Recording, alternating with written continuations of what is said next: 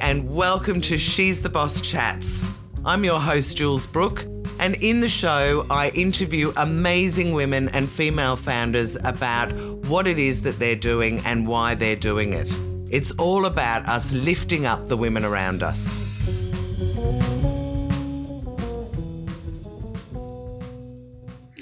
Tanya Meisman, I love having you on the She's the Boss Chats podcast. Thank you so much. Thank you, Jules. I've been dying for this. It's awesome. We finally got to it. Okay, so let's start off. Everyone's going to love what it is that you're doing. Do you want to tell everyone what it is that you're doing and a little bit about your business? Yeah, absolutely. So I now am the proud owner of two businesses, I guess. I run Girl Shaped Flames, which is Brisbane-based. Such a good name. Yeah. Such a good name. Thank you. It's a social enterprise focused on developing confidence for basically high school-aged girls, in short. Wonderful. And that was my first foray into entrepreneurship, which I know we're going to get into a little bit deeper later. Yeah.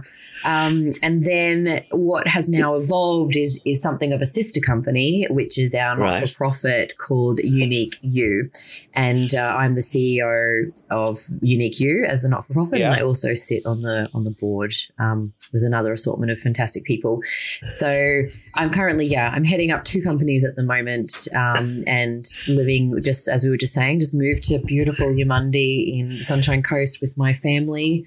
Which includes two little boys, ironically, considering the line of work that I'm in. But I have two wonderful sons. Yeah. That's sort of top line. Amazing. All right. So let's talk about why you set them up in the first place. Why did you? What's your purpose? Look, it's been an interesting journey. My purpose, I felt, was always to just do a good job. And it didn't matter what I was doing. My first career was in advertising and branding and communications. I worked for 10 years in big ad agencies for big brands like MasterCard and Virgin and Nokia and Unilever and all those kinds of brands here and over in London. And I was in client services and I loved what I did. I was good at it. And my purpose was really to just do a good job all the time. I wanted to do a good job, come up with great, manage great creative projects, all those kinds of things. I finally, after a number of years in that space, I decided to follow some of my own advice that I gave lots of people, which was to go and follow your passion. And my passion had always been, from very young age, was a creativity and mainly through actually filmmaking. I remember I know we're going to get into this later. I remember being very young and getting into filmmaking. So I actually moved sideways into film production, and I ended up having a film career for about 12 years, working in all different formats, feature films and content and things like that. Wow. I can't wait to hear about that. Yeah. But it was really, I think when I reflect now as to how I've ended up where I've ended up, there was a moment of perfect storm where I had always been mentoring or guiding or advising particularly young women throughout my life and career. I was always the cheerleader friend at school that would tell people they could do anything and I would help them figure out how to do it. Oh, you sound like exactly my kind of woman. all the way through to by the time we relocated back up to Queensland, and I took a head of branded communications at Queensland Academies, I had a junior working for me there, and then I had a junior who I'd just left as when I was head of production at a production company. So I'd always had this kind of mentoring, guiding type stuff going on. And it was only when I arrived at the key academies, and it gave me the opportunity to spend a lot of time interacting with parents of young people and parents specifically of young girls. And it was there where I think this impassioned need to ensure that the next generation doesn't keep going down the track that I was witnessing them go down, which is a real a deterioration in confidence and self-belief and self-determination and ambition and drive, and almost presenting itself as apathy. And on the surface, it's easy to then jump in and blame them and say they're lazy or they don't appreciate or whatever. But actually, there's a lot of complexity in their world that contributes to why they are experiencing this. So because I've always been a bit of a doer and a bit of a problem solver, I might be jumping ahead here in my questions, but my epiphany moment was in a dog park. With a dog. I wasn't one of those creepy people hanging out to pat other people's dogs. I was there walking my dog. Vision of you skulking in the park, pretending you've got a dog. Yeah, just going up and coochie-cooing and throwing my tennis ball for any random dog. But I was there with my beautiful shepherd, and there was a moment of quiet, and it was sunset, and there were tall gum trees around, and the sun was sort of hitting those trees. And I remember just thinking, God, I wish I could take all of these girls who are struggling or who don't believe in themselves or who need someone to believe in them to help them forward. I wish I could bundle them all up and take them somewhere away from what's going on in their lives and inspire them and pump them full of confidence again. Yeah. And joy. Yeah. And so interestingly, my very first iteration of Girl Shaped Flames as a concept was what is now my Camp Courage that I run a couple of times a year with girls. Oh, right. At the time, I went home all excited going, I'm going to run these camps. I'm going to change these girls' lives. And then I costed it up and went, oh, crap. No, I'm not. It's really expensive. I can't afford to do that. And so what I did instead was like, start smaller, Tanya. Let's just do some one-off events or some workshops or whatever. So Girl Shaped Flames was really born in that moment of going, I need to do something to help this next generation because I've always been an intrinsically confident person. I know that. But I also know the impact confidence can have on your life and how the opportunities it can help you pursue. And so I knew that I had that influence on the individual people I had been working with. I considered going down the counselor route. Maybe I would train to be a counselor and help people. But I'm also I'm a big picture person. I also love the events landscape and all the rest of it. So I sort of thought, how do we do what I'm doing exponentially? The power is that these girls are connecting with a woman who is demonstrating to them real life insights, inspiration, leadership, all those kinds of things. How do I connect hundreds of girls with hundreds of women? Yes, the idea of getting that to many rather than just the one-on-one. Indeed. And then that's when the cogs started turning. I thought, I could do that. I reckon I could do that. Well, so how do the camps work? Well, now we have camps. I probably jumped in a bit early. No, that's okay. We the first 2 years was in more sort of ad hoc events. So we had workshops and panels and big all-day events and finally, must have been 2019, I think it was, that we did our first camp. That came about mainly because I had connected with someone who's now one of my dearest friends, Kai Fano, and she is a Hollywood stunt artist and a survival expert. And she also authored a book for teenage girls about survival instincts from the wild being applied to modern day life. And we connected one day through a mutual friend, and what was supposed to be a 15-minute chat turned into a 2.5-hour diatribe about how we wanted to inspire these new girls. So she was actually part of Girl Shaped Flames from the beginning as one of my very first special guests. And we were sitting around spitballing one day and I said, where this all started was this idea of camps. I want to take the girls out of their environment.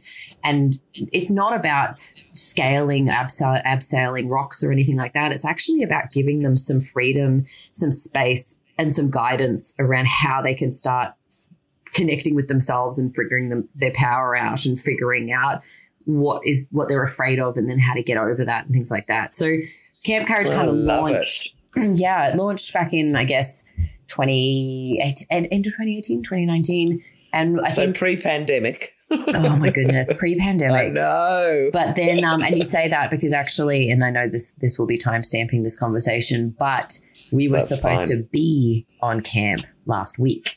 When Brisbane, oh my goodness, which for anyone who's listening is when Sydney has gone down in the July lockdown in 2021. Yeah, and Brisbane. So we're based up in Southeast Queensland. So we went down everywhere except Melbourne, which is nice for a change. Ironic, isn't it? Here.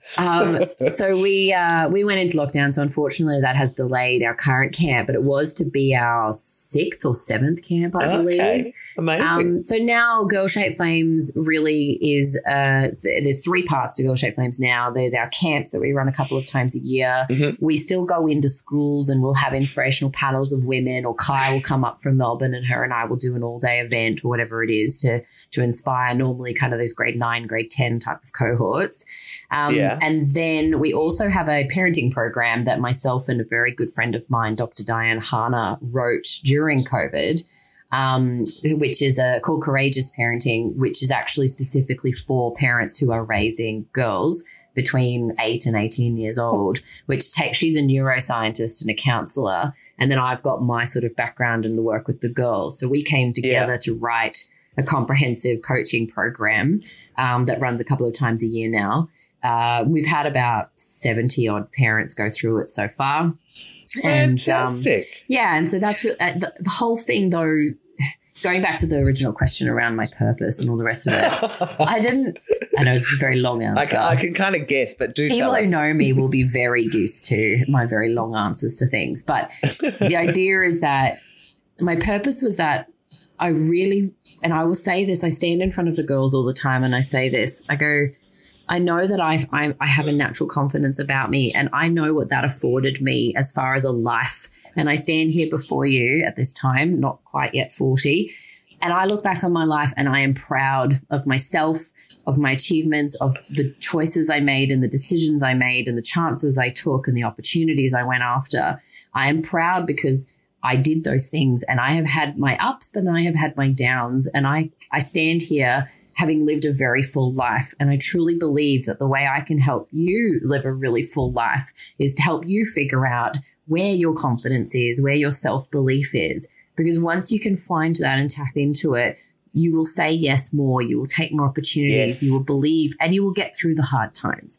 And so I think that became my purpose, was to help girls with that themselves through Girl Shaped Flames. And it's brilliant, Tanya, because, you know, I'm working now with a lot of women in their 40s and 50s with She's the Boss, very successful, but so many of them had, I don't want to say dodgy, but not an easy start. And they've really had to fight through a lot of things. And I think what you're doing with these really young girls to get them their confidence levels up is just perfect, because by the time they are 50, they will have achieved all those things, because that's the hope. Nothing's going to stop them. When you know what you're doing and you feel confident in yourself, nothing really will stop you. That's it. Absolutely. Yeah.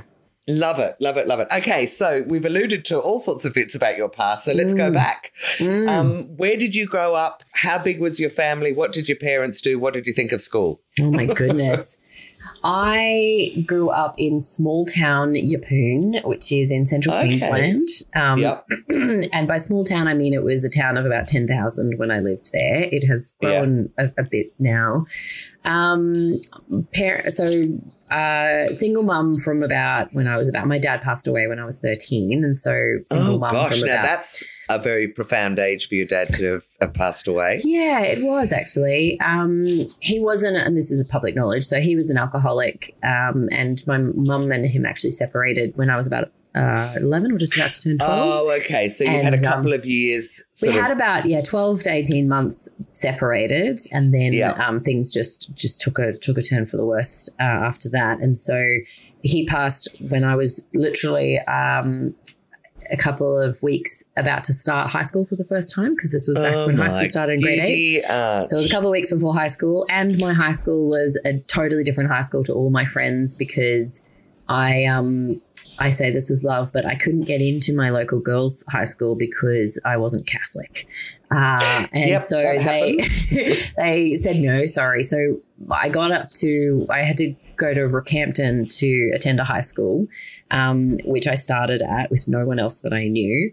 And I don't know. I can't tell you how many times I've done that in my life. My dad was in the army, so we had to change schools every 6 months or so. Well, that's it. And then, I actually did change schools 18 months later to come back, because you'll never believe it. But the girls' school, who now obviously I love because they became my school, they suddenly saw that I had conveniently an all-A report card, and the doors were flung open. Religion aside, come on down. Oh my God.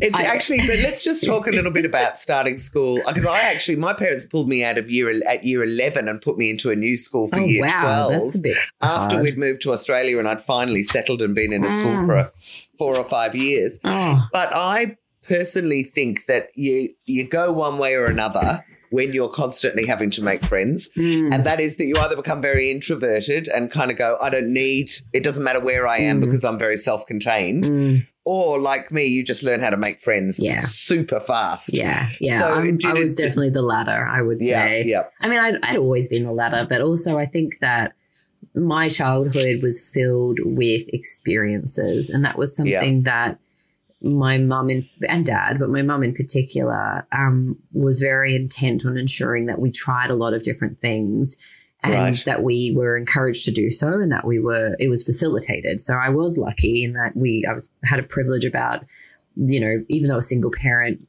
mum was a physiotherapist, so we had a certain level of means to do these things. But I did all the things. I did most of the sports, and I did drama and scouts and gymnastics and fantastic. And all the things. And so I think because of doing all those things, you'd sort of developed this ability of making connections or new friends because you're going into new teams and new situations. But it's interesting. You have to face that fear of going up to a group of strangers continually until it stops being a fear. Absolutely. And look, I think it's hard for it never to be slightly awkward at the beginning. I mean, even now when I go into rooms and there's no one, I'm like, oh God, here we go. But I think you do. You develop your own coping mechanisms, or you develop your own strategies as to how to actually start a conversation with someone, or find a common piece of ground or something or other.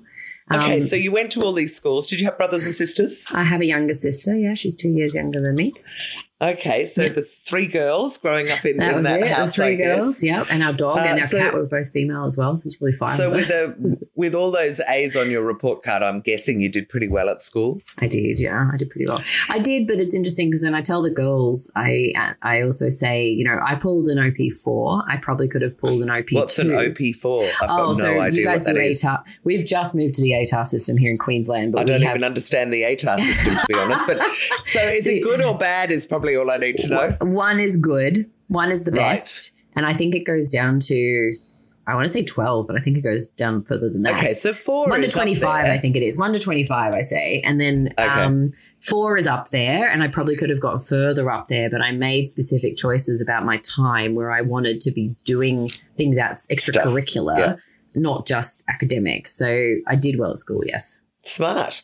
So what did you do after school?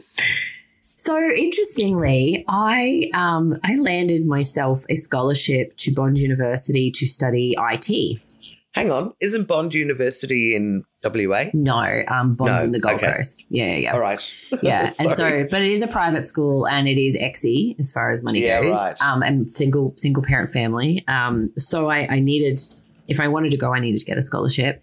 At the time, I was one of 3 girls in my IT class, and I pulled all A's in IT, and they were looking for issuing scholarships for IT, I imagine specifically for women.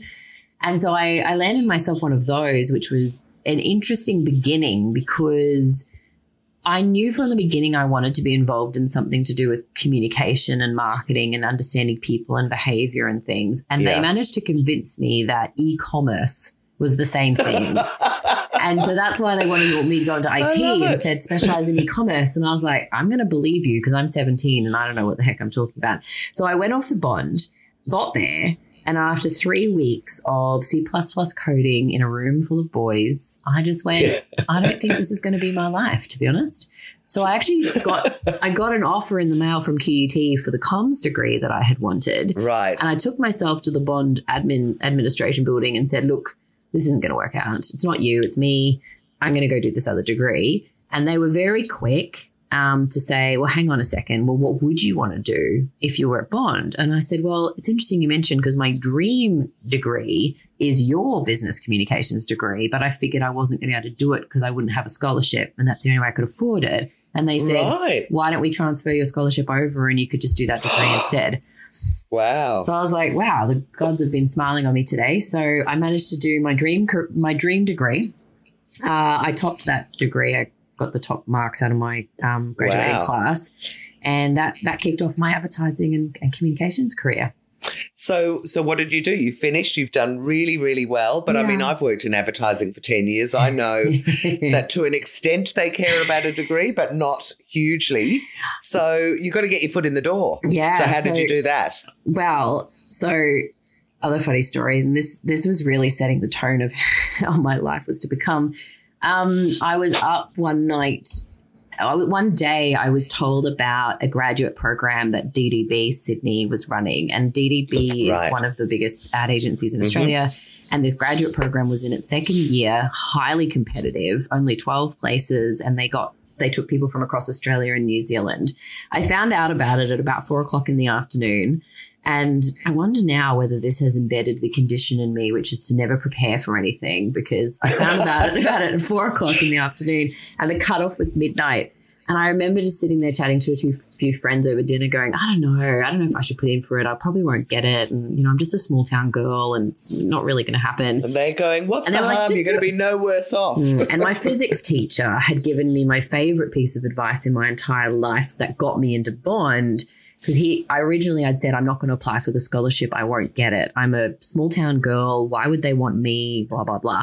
And he confidence. And he said, it's that small town syndrome though a lot. Like I think in the small town, I was very confident, but anything outside of the small town, I thought there's this magical land that people exist where they are better and more educated and smarter and faster and all the rest of it than us small town people. There is definitely a bit of an inferior. I had the same thing coming from the burbs and going to the city and being surrounded by, I remember all the students seemed so worldly and knowledgeable, and I was just this hick from the country. And look, it's a cliche that I'm trying to combat now with Unique You, even the other company I'm running now. We've got a real focus on making sure we get our service out to regional Queensland, because I want to be telling people, girls personally, that there is nothing that reduces your quality or your value or your ability because you grow up somewhere that's not a city. There's nothing. There's some limited opportunities because of geographic location, but in today's day and age, even those are starting to be dispelled. Anyway, if I could have, I would have shaken 15, 17-year-old Tanya and told her that as well. But luckily, I had my physics teacher do that instead, and Mr. Mullane quite nobly said to me, if you don't ask, the answer is already no. And I was like, okay. I love it too. So sure enough, of his advice, I applied for the scholarship. Then I told myself the same advice at 11:55 p.m., put in my application to DDB for the graduate program. Long story short, I imagine you know where this is going. Yes, I went, did the whole very comprehensive interview process and got in. So once I was in there, I then got, after the 3 months grad program, which was amazing, one of the best experiences of my life, I then was selected for their top account, which was the McDonald's account. And I was on there for a couple of years before I got headhunted by my previous managing director, who had then moved to McCann Erickson. He pulled me across onto the MasterCard account over there. And then after that, I moved to London. Right. And did you go to London with a job or just for the hell of it? No. Look, if we're getting personal. Yep, we are. The London thing came about. Look, I was going to bounce out to London straight off the back of university. And I had a British lecturer who had been helping me prepare my CV and a really creative way that I could approach agencies to get a job and everything. But in the midst of doing that, he said to me, my best piece of advice I could give you right now is don't go now. Go and get a couple of years experience here in Australia and then go. You'll get stuck in a pub pulling pints. You'll hate it. You'll come home. It'll be miserable. So I took that advice and got that experience in Sydney across DDB and McCann. Now, while I'd love to say it was a nice, sunshiny, very well-planned event going over to London, I actually had what I can only denote now was an unidentified breakdown, I would say, when I was about 22, or I must have just been 23. And, I was working 14-hour days, 6 days a week on this account. And because I'm an overachiever and a people pleaser, I just really, really ground myself into the ground. And the McCann Erickson offices in King's Cross in Sydney were just down the road from a flight centre. And quite literally, because I had applied for my visa back at uni and I had a 5-year ancestry, I walked up the road and I booked a one-way ticket to London, and then I walked back down and I resigned to my manager and said, I'm leaving. Oh, and then I called my mum and was I like, love that. I'm moving to London in 6 weeks. And then 3 weeks later, the London bombings happened. And so that was a bit of a, oh crap, should I Is that still the ones go? on the bus That and was the tubes tube, and the those bus and ones? everything. What year are we talking about? Is this sort of 95? 2005, yeah. I think it was Right, okay. 2005 was when the bombings happened. And I went over in September. They happened in late July, and I went over in early September, I would say. Because I went 10 years earlier, almost exactly the same situation, and there'd just been bombs then. And there were there's no waste paper basket, Yes. no waste bins I know. anywhere in London. And I remember saying, where can I put my rubbish? And they went, oh, no, they're worried about IRA bombs. And me going, oh, my God, hadn't really thought about that. Yeah. And then when went off just up the road from my agency. Yeah, awful. But yeah, so that's why London, I had always wanted to go. The circumstances under which I got on the plane were not kind of as ideal as what I had hoped. But I went over knowing that I was going to give it my best shot. Yeah. And what did you do then? And I did. Well, first thing I did was I went broke because the exchange rate Which is was like so easy to do. Oh my I God. know. But the exchange You rate get was your 3 to 1. $1,000. Yeah, $1,000. Thanks very much. Here's like £20, and you go, "What am I going to do now?" Exactly. You get on the bus and they want £2.50, and you're like, "No, I know. that's Or £8 for a pint, income. I think it was in those days, and you convert it back to Australian and go, "Oh my God!" Eye-watering. So first thing I did was run out of money. But then, I took some freelance work, and everyone had said to me, the minute you get one job, you will be employable, but you have to get a first job. So I got a 4-week contract at a small comms agency. That was that through Stopgap Marketing by any chance? I did have interactions with Stopgap. I didn't. I wondered if they got you that first job. No, I don't know who did get my first job, actually.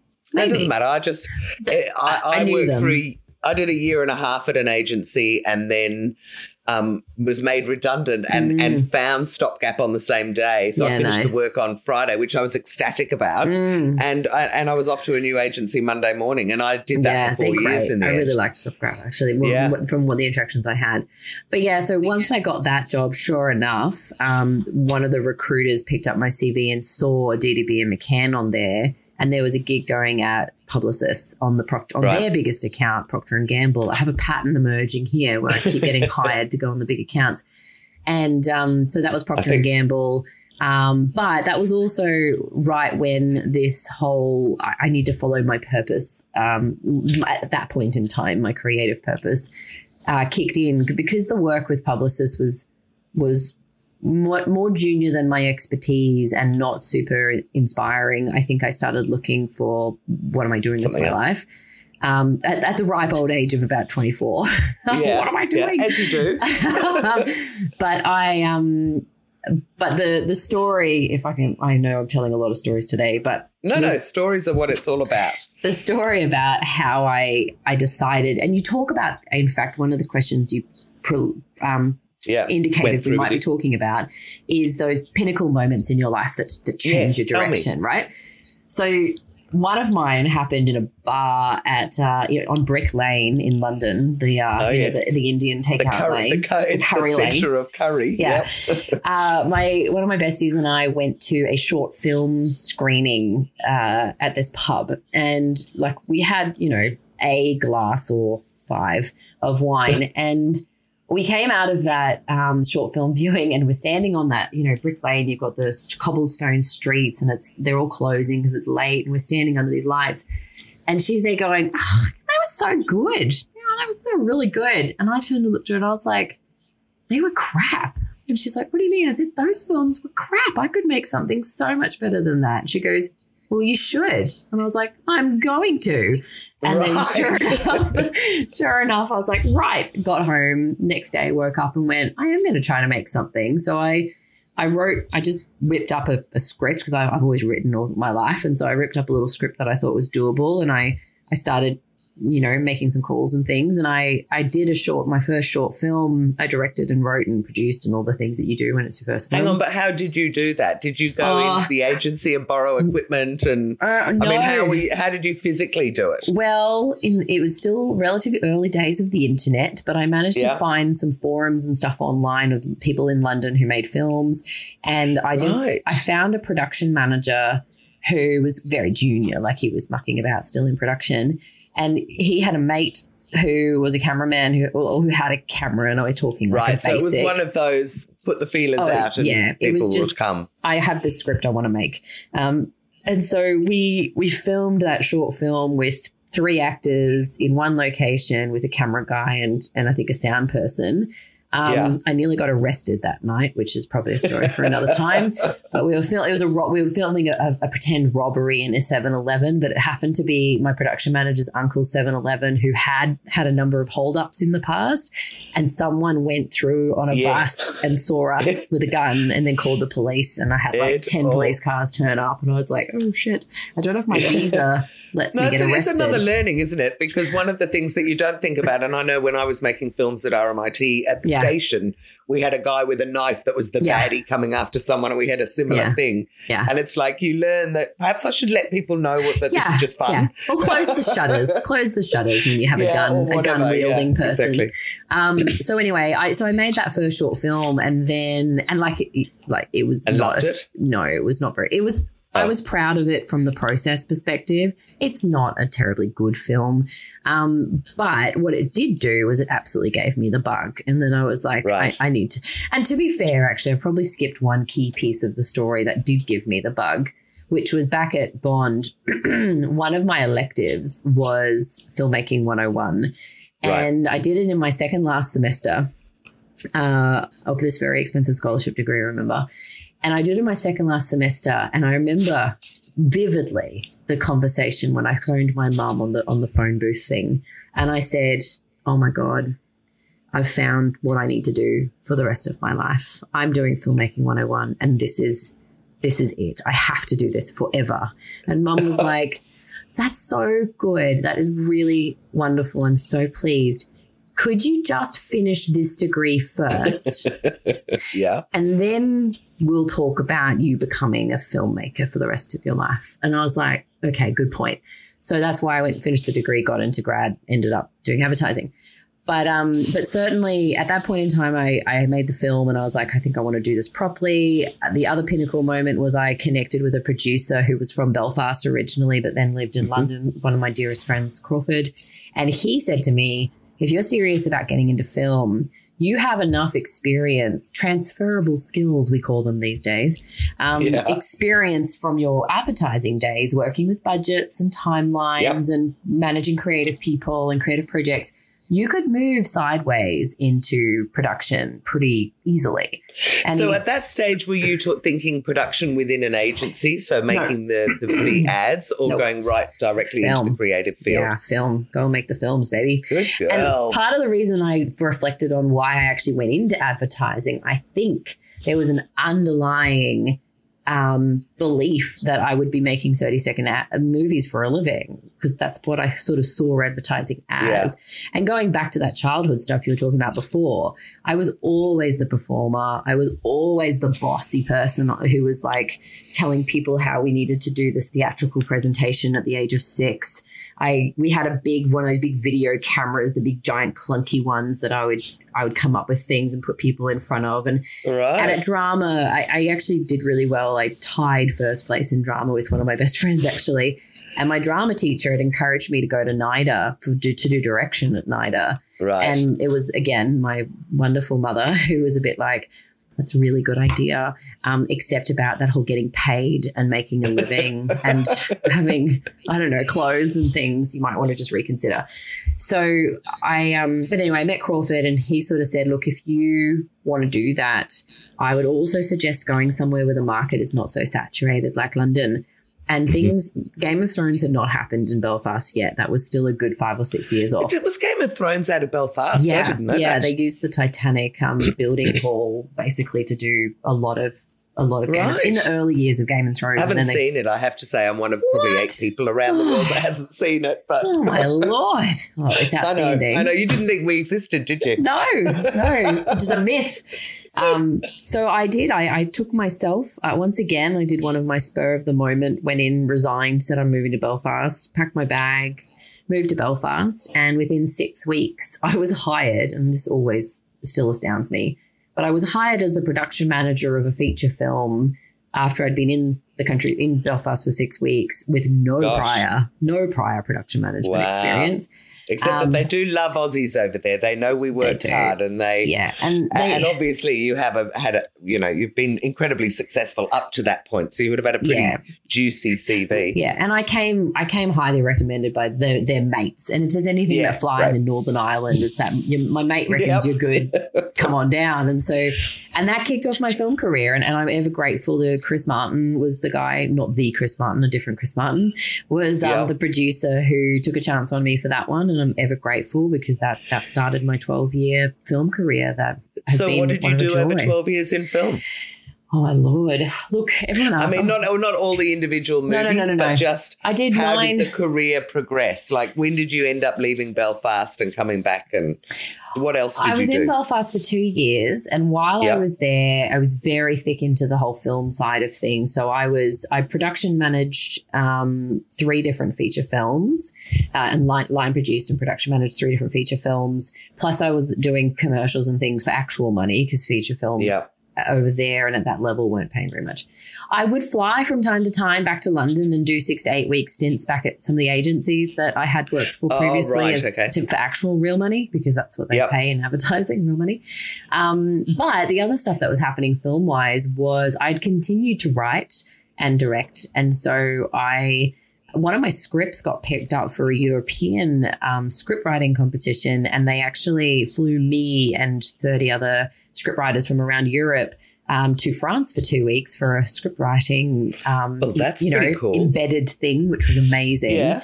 And another one of my scripts 2 of my scripts and films got selected for the Northern Ireland Screen, which is the equivalent of like Screen Queensland, Screen New South Wales stuff.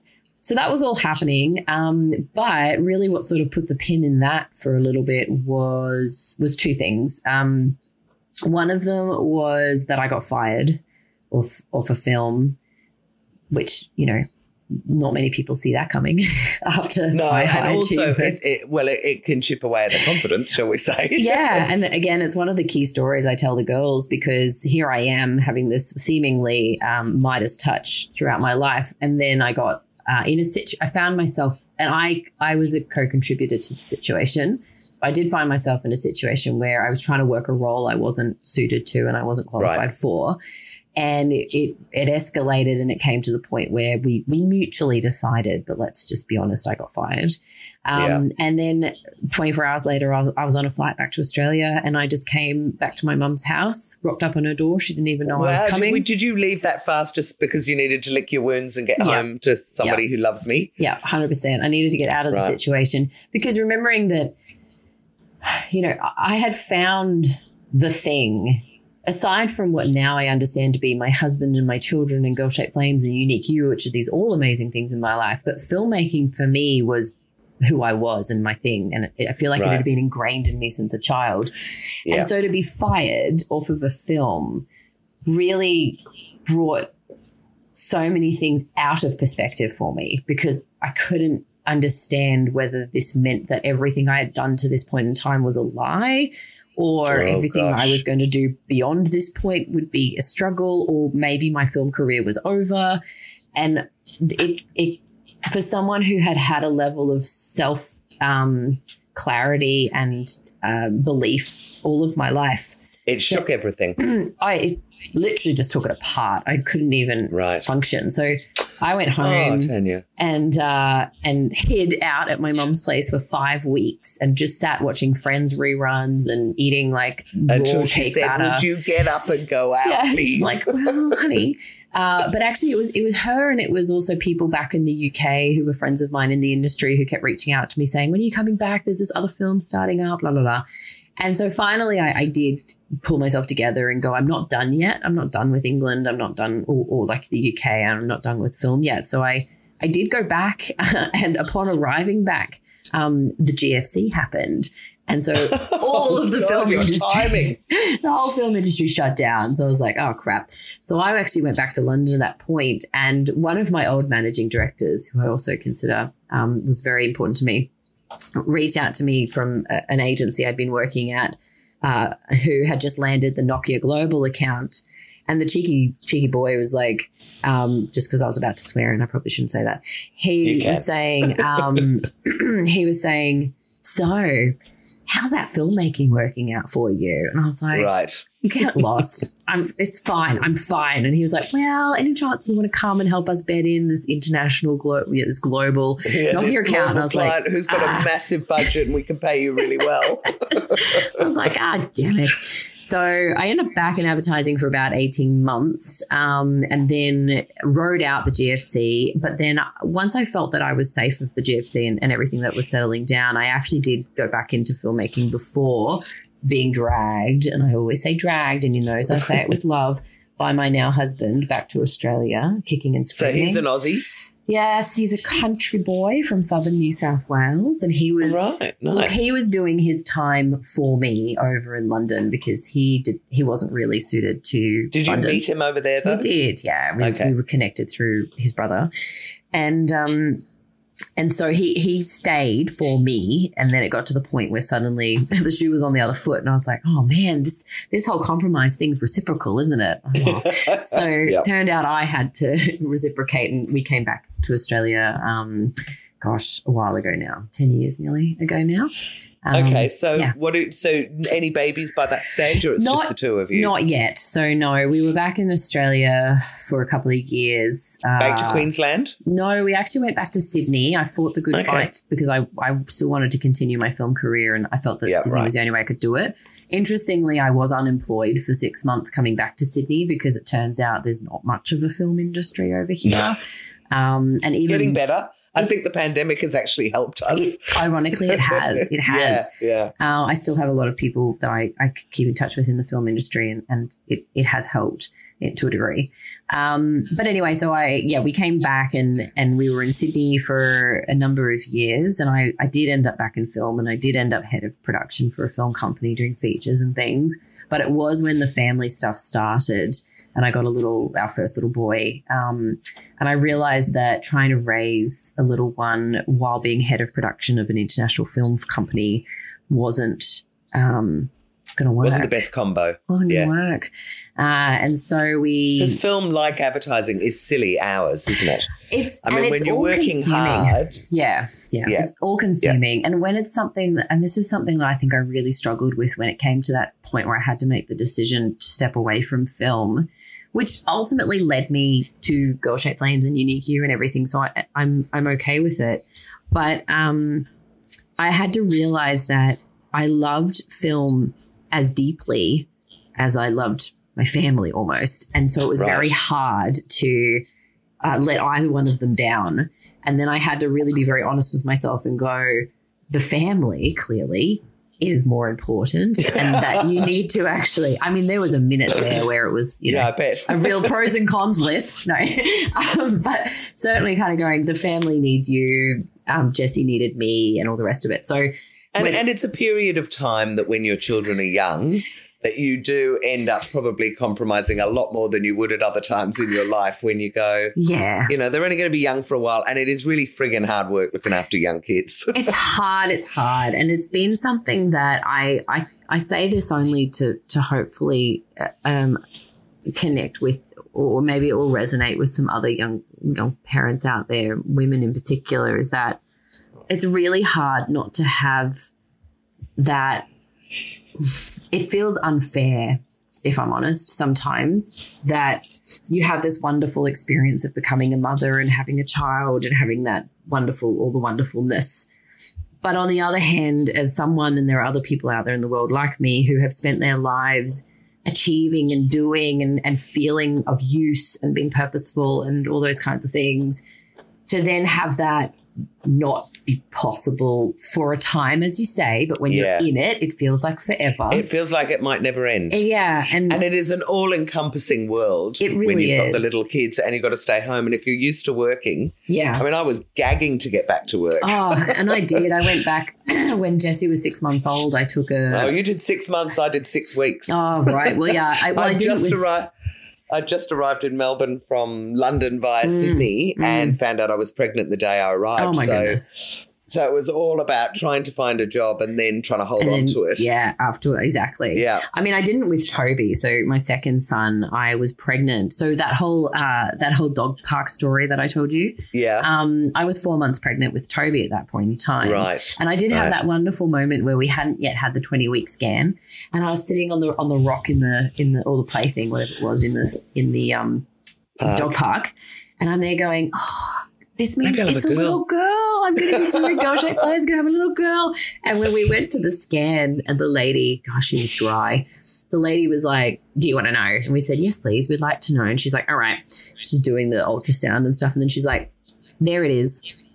I was like, there's what? She's like, there it is. And I'm like, no, but I'm pretty sure it's a girl though. And she's like, no, right there, you can see it. I'm like, oh my God. So I've moved past that because he's a beautiful human being and I love both of my sons dearly. That's right. But certainly with Toby, I was pregnant all the way through the business development. And then the story really goes that Girl-Shaped Flames and Toby were both born in the same week because we actually put the website live. Toby was late, 2 weeks late, and it landed right when the website went live. And so for reasons that were not as serious as it sounds, but he did end up in special care for 48 hours. And during that time, I was literally up in the Marta bed with my computer making website amends because I had nothing else to do because he's down in special care and my business has just gone live. There was something you could have rested. But I get that. People talk about this concept of rest, and I just haven't really wrapped my head around it. No, you'd had a baby, but if it didn't occur to you then, it might never occur to you. And it has never since, to be honest. So I certainly, with him and Girl-Shaped Flames, he was on my arm for all of Girl-Shaped Flames, effectively, from the beginning. So it's such a fantastic thing. Now, you did touch on Unique You, but you haven't explained what it is. So we haven't got a lot of time. No, I'm going to keep you this tight. I'll be quick. But tell us exactly what Unique You does and is. So Unique You is a service. What's the best way I can put this? Basically, we're developing a service where career and guidance officers with their female grade 9 to 12 students can peruse a database of women who work in what normally we call male-dominated, but we like to refer to as industries with underrepresentation of women in them. Right. Often STEM. There's STEM, there's vet, but there's more. Trade. Yeah. Those kinds of industries where women are less than 40% at a managerial level is the benchmark we use. And so we're talking mining, construction, agriculture, tech, aviation, defense, those kinds of ones. And so really educators, if their school has access to this service, the career and guidance officer with the female student can peruse this booking system and they can pick a woman. I'm going to use like Jodie Sainsbury's, one of my favorite humans in the world. She's a coal train driver for BHP. They could find Jodie and go, oh, that looks like an interesting job. And they can have a chat with book a 30-minute video call like this with Jodie, and they can submit their questions beforehand and say, this is what I want to understand. And then have the chat with Jodie. Yeah, and look, this came about. It's such a good idea. Thank you. And there'd be so many women. I mean, I can certainly put you in touch with a lot, but of all the women that I've interviewed, the number of them in those male-dominated industries that want to help the younger women is huge. So it's just a perfect match. And look, it's not as left field as it might sound from all the confidence camps and stuff that we're doing, and now we're doing a career advisory video call but it is system. Part of the same thing. And the evolution was very organic because when I was connecting the girls with these strong female role models, many of them sat and came from these male-dominated spaces. So the girls' natural inquisition was to say, how do I do your job? And what's it like? And what's a day in the life of like? So I'd actually launched pre-COVID, I'd launched an Industry Ignite partnership program where companies like Deloitte and RSEQ, Urban Utilities, Schedulo, those kinds of companies sponsored Girl Shaped Flames to bring girls and parents and educators into their organizations to give them experiences that help them broaden their understanding of the world and the possibilities and the pathways. So really when COVID killed that, because that was an events-based initiative, what simultaneously happened was the education system rapidly adopted technology, which I know we're all still shocked about. I'm only laughing when I say it because they didn't actually adopt it that well in a lot of instances, but they're still working through. Yes. But what was amazing was that where the limitations I'd been facing, where I could only take a limited number of girls in at a time, and I could only really do them in Southeast Queensland because that's where I was.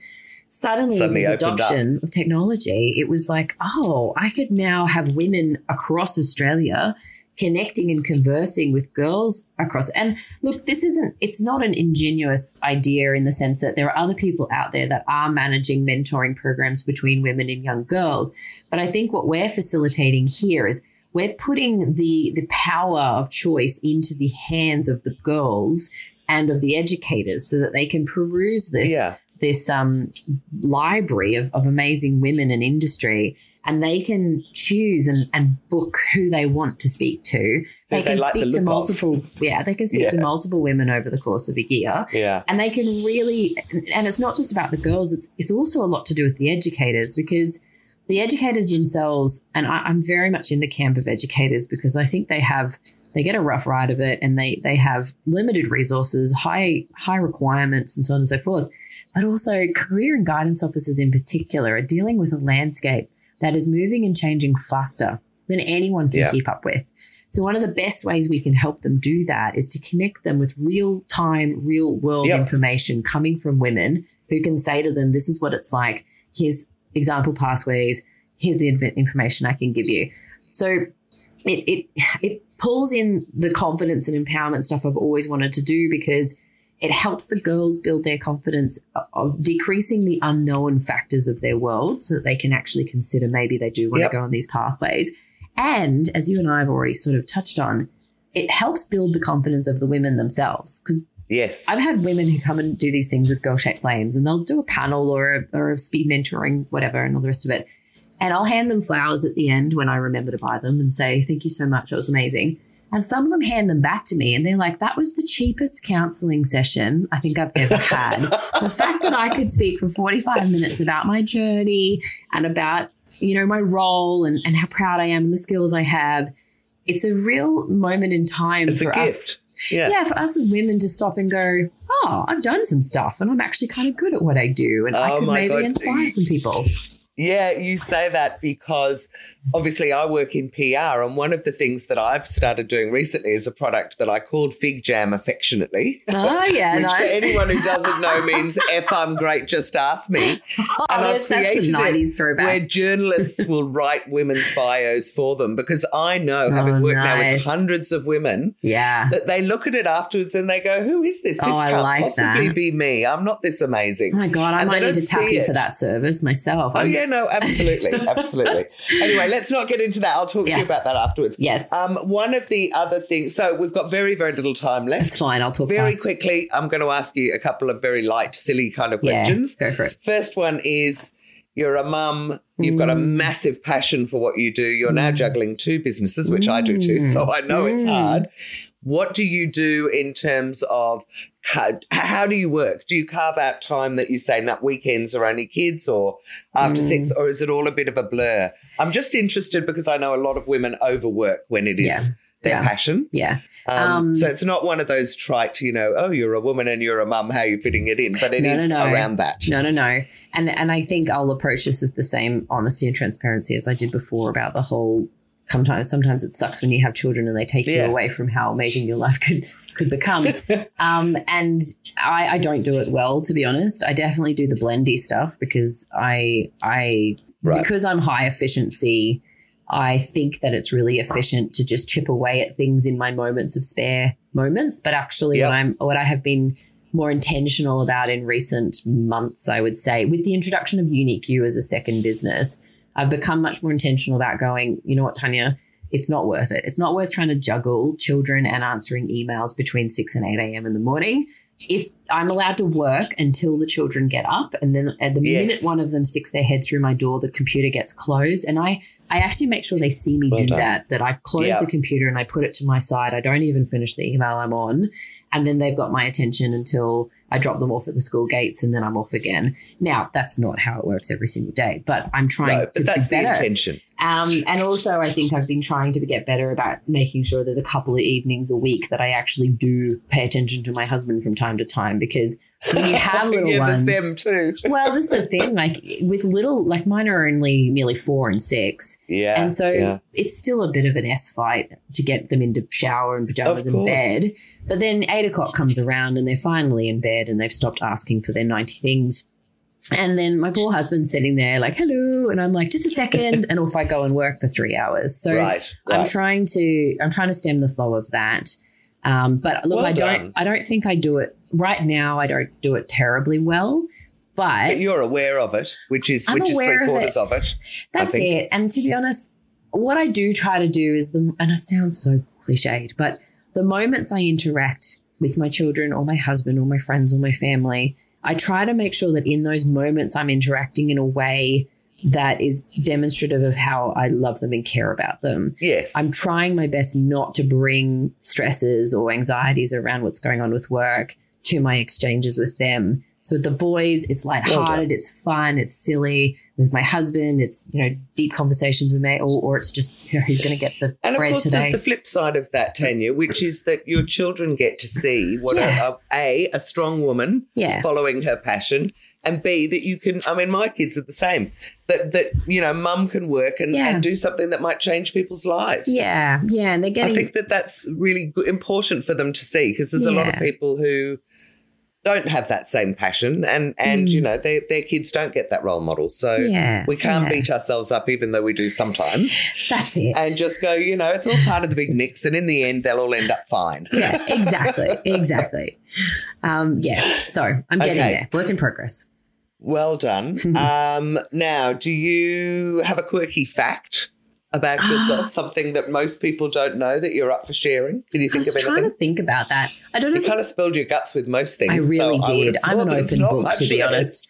Look, unless you're a tap dancing extraordinaire or something in your past life. I am not. But I will say that one thing that is just an interesting part of my life that I was very blessed to have as well, is that when I was in grade 9, so that sort of 18 months before my dad passed away, we owned a nightclub, which was kind of cool. So I learned how to DJ. Oh my goodness, that is cool. Yeah, actually I learned how to DJ when I was like 9, I think. Well, there you go. There's a quirky fact. That's a quirky fact. And then I skipped grade 5 because we took the year off school and went around the world for 9 months and did 3 months in Africa, 3 months in England and Europe, and then 3 months in America, and did 3 weeks of sailing in Tahiti at the end. And that was an incredibly formative experience as far as cultural interactions and learning about the world and confidence development. So that's probably something that's an interesting aspect of my life. Yeah, that is amazing. Oh, gosh, I wish it's the kind of thing. See, because my father was in the army and it was the British Army, we moved around a lot in Europe, and I know that I have wished in a lot of ways that I could do that for my kids as well, just to let them have that experience, but I haven't been able to. So there's, our parents all do the things that they think they can. Yeah. Okay, last question. Well, second last question is, are there any apps on your phone that you love to use for business that are not email, banking, or social media? Like I'm looking for, like there's one I love called Jotnot, which actually turns your phone into a scanner. Oh, yeah. Anything like that? Any cute ones? Actually not, but I'm just not really I did fall in love with the app Auto Sleep, which was a sleep tracker, because I love data and I love analysis, until it started showing me repeatedly I was only having like 5 hours of sleep a night. And then I was like, maybe we just need to turn this app off, because I don't need to be pointed that out. But no, look, I love my podcasts and my audibles. Okay, well, what about, got a favourite podcast other than She's the Boss, obviously? God, yes, She's the Boss, 100%. Leading question. Gosh, I love lots of podcasts, but I have quite a selection of business podcasts. And if I was to ask you for one business podcast. I can push it to two at the most. What would be your faves? Oh, God almighty. And I tell you what, only because I know them a little bit, but those two girls have got a couple of really great podcasts out at the moment. They do a 40 podcast. I'm not yet 40, so I held off listening to it for a little while, but I find them very entertaining because they've also started Afternoons. I would obviously draw everyone's attention to the Raising Girl-Shaped Flames podcast hosted by yours truly, because that's actually, some people say that they quite like it. That's the one. Yeah, my podcast, I don't listen to it myself, but apparently it has some good things on it. I don't listen to mine either, much to my son, who is the producer's disgust. I understand. But anyway, Raising Girl-Shaped Flames. So what do you do in that? What kind of people are you interviewing? Girls or parents? Or educators? I try to interview people who can give an interesting angle on things that might affect girls' confidence. But so for example, we had Erica Berchold, who's the CEO of The Iconic. She was on there and we were talking about boundaries and setting boundaries and how does she set them for herself personally. And she's also got young kids and a young daughter. How is she going to set them for them? I've had Michelle Mitchell, who's a fantastic tween and teen expert on there. I've talked to Rachel Sarah, so it's kind of Indigenous artist. Experts. They're kind of experts, but then I also had Matt Lee, who's one of our company directors on Unique You. I actually had him on as a guest to talk about happiness and teenage girls because he has three daughters. And I just wanted to talk to a dad about this concept of happiness and how do they help their daughters achieve this elusive happiness concept and do they think it's important? And so we had a really good chat about his father angle on that as well. So I love it. Oh, that's good. So you've got that full diversity, let's say. Yes. Okay. We really must wind it up. What is the best way for people to find Unique You, find Girl-Shaped Flames, Girl-Shaped Flames, sorry about that, and find you? Where are you? Give me all the touch points so that people can find you. Girlshapedflames.com is the website. It's got everything in there as well as a contacts page. Uniqueyou.com.au. Now that's spelled UNIQYOU.com.au. Unique You. Which also has the service itself hasn't launched. It'll launch in November, but that is a holding page. Everyone can see information about it. And then I'm on LinkedIn. I'm pretty active on LinkedIn, so you can always find me on LinkedIn. But then also just Tanya at girlshapedflames.com, and that's Tanya with a Y. Well, Tanya, what can I say? I love your story. I love everything you're doing. And I feel like in some ways we've lived parallel lives. Yeah.